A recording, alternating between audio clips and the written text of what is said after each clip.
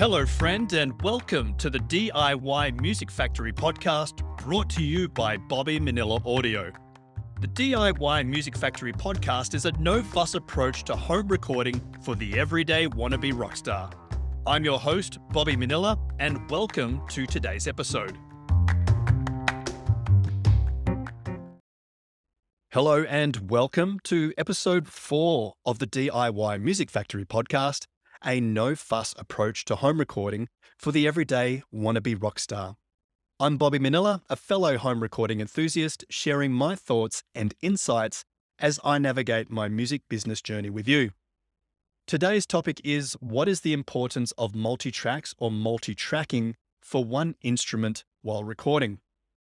Today's conversation is inspired by one of my oldest friends, Kyle, whom I've had the pleasure of playing in a couple of bands with throughout the years. And nowadays I help him with his home recordings as he's super nifty at writing catchy punk rock music. He asked me about the importance of multi-tracking, and in this case, Kyle means recording one part multiple times when recording.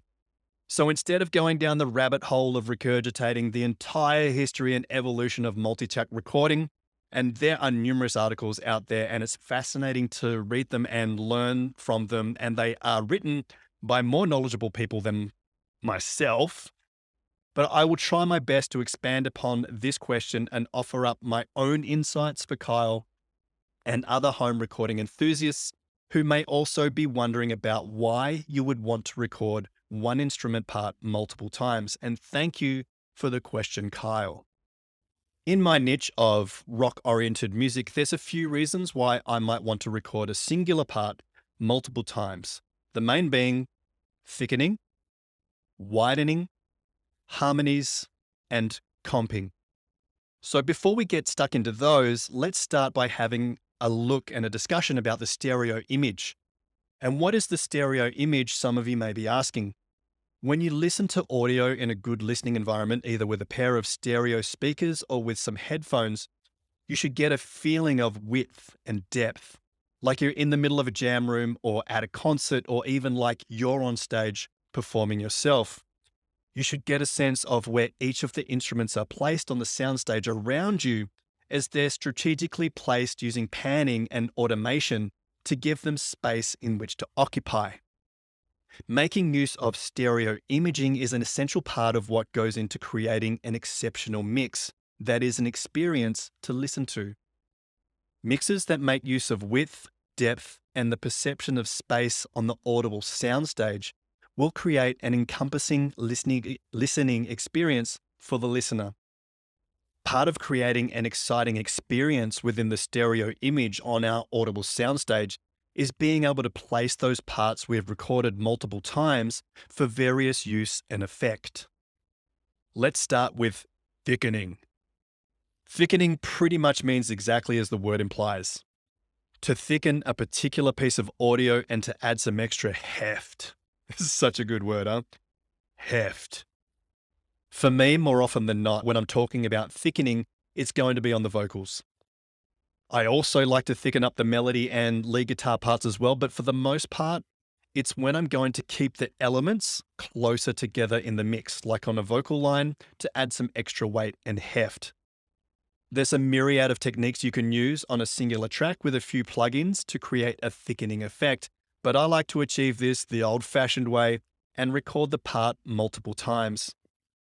This process is exactly as it sounds. You record the part multiple times on separate tracks and then play them back to hear how the parts work together. It's important to pay attention to pitch, timing, and the interplay between the parts, and listen for any detrimental inconsistencies. However, it is the minute pitch and timing differences that result in a thicker and more exciting sonic texture.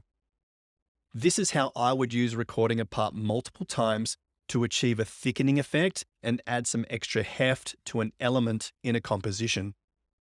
Next up, let's look at widening. When we talk about widening, it means increasing the perceived width of either an overall mix or individual elements of a mix. Again, there is a bunch of nifty techniques available to help achieve a sense of width using a couple of plugins. In this case, I'm talking about the simplest way to achieve width, and that is through panning. Specifically, panning elements that have been recorded multiple times. Not only will this technique add some heft, but also increase the width of a mix. In my realm of rock-oriented music, the best use case of this technique is on the rhythm guitar parts. This is done by doubling the rhythm guitar parts throughout a composition and panning them left and right. Go ahead and listen to any of your favorite rock and metal albums and you'll notice the layering and panning of the rhythm guitar parts to add heft and width to the song. And I can hear some of you asking, why not simply just copy and paste a rhythm guitar part and then pan them left and right? In short, it just plain sounds terrible. And truth be told, it does not increase the perceived width of the guitar tracks whatsoever. And the best way to see how this sounds is just to do it yourself. And you'll quickly come to understand that the best way is to simply just put in the work and record the part multiple times. And again, it's the subtle and minute differences in your playing that add depth, width, and separation between your parts, adding texture and incitement to the overall composition. And this is how I would use recording a part multiple times to achieve a widening effect and add width and separation on certain elements in a composition.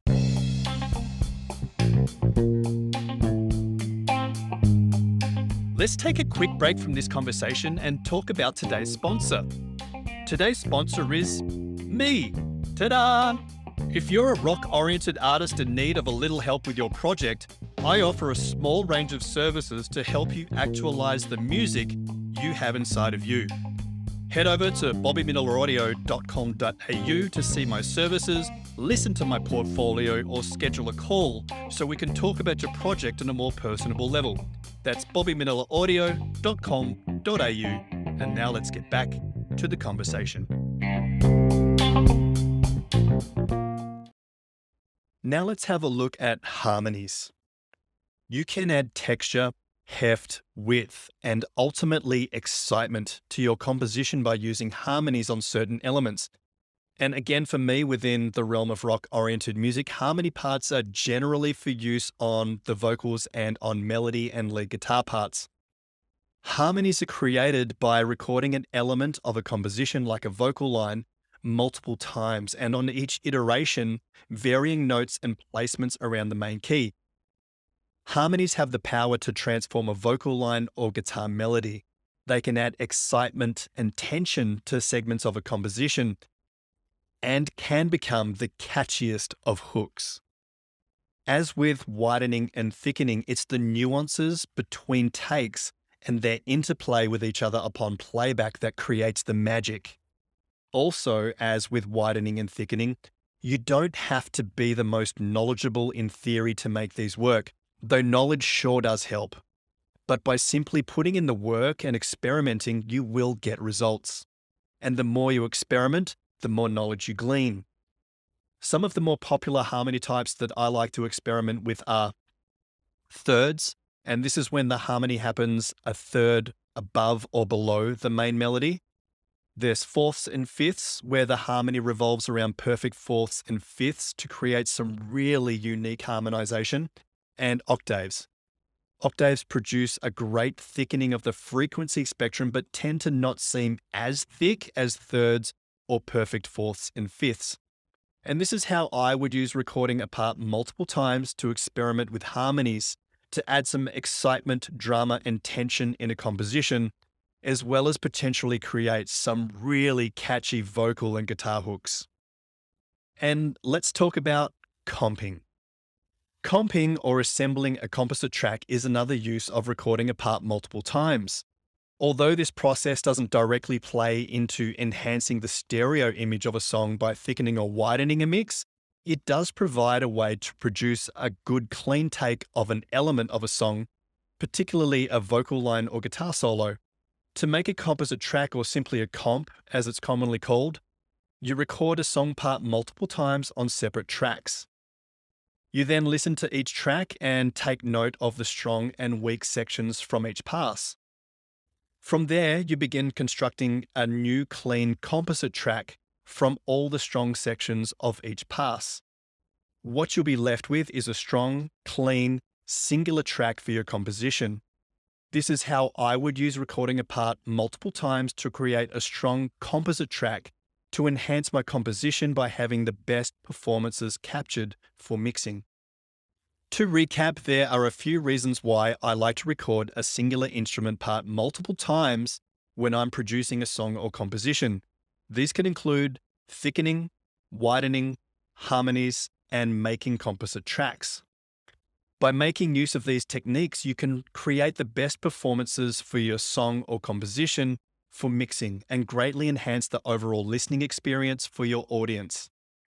I hope this has shed a little light on why you would want to record an instrument or a segment of a song multiple times and the overall benefits of doing so. The best way to really understand these techniques is to just go out there and just play around with them for yourselves. So go experiment and have some fun. And that's it for today, my friends. Thanks for hanging out with me once again. I truly appreciate your company. Now let's go and make some music.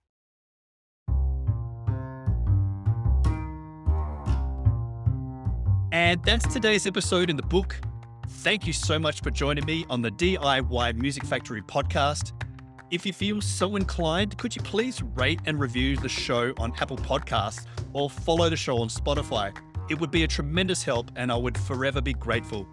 I appreciate your company today and I look forward to hanging out with you again on the next episode.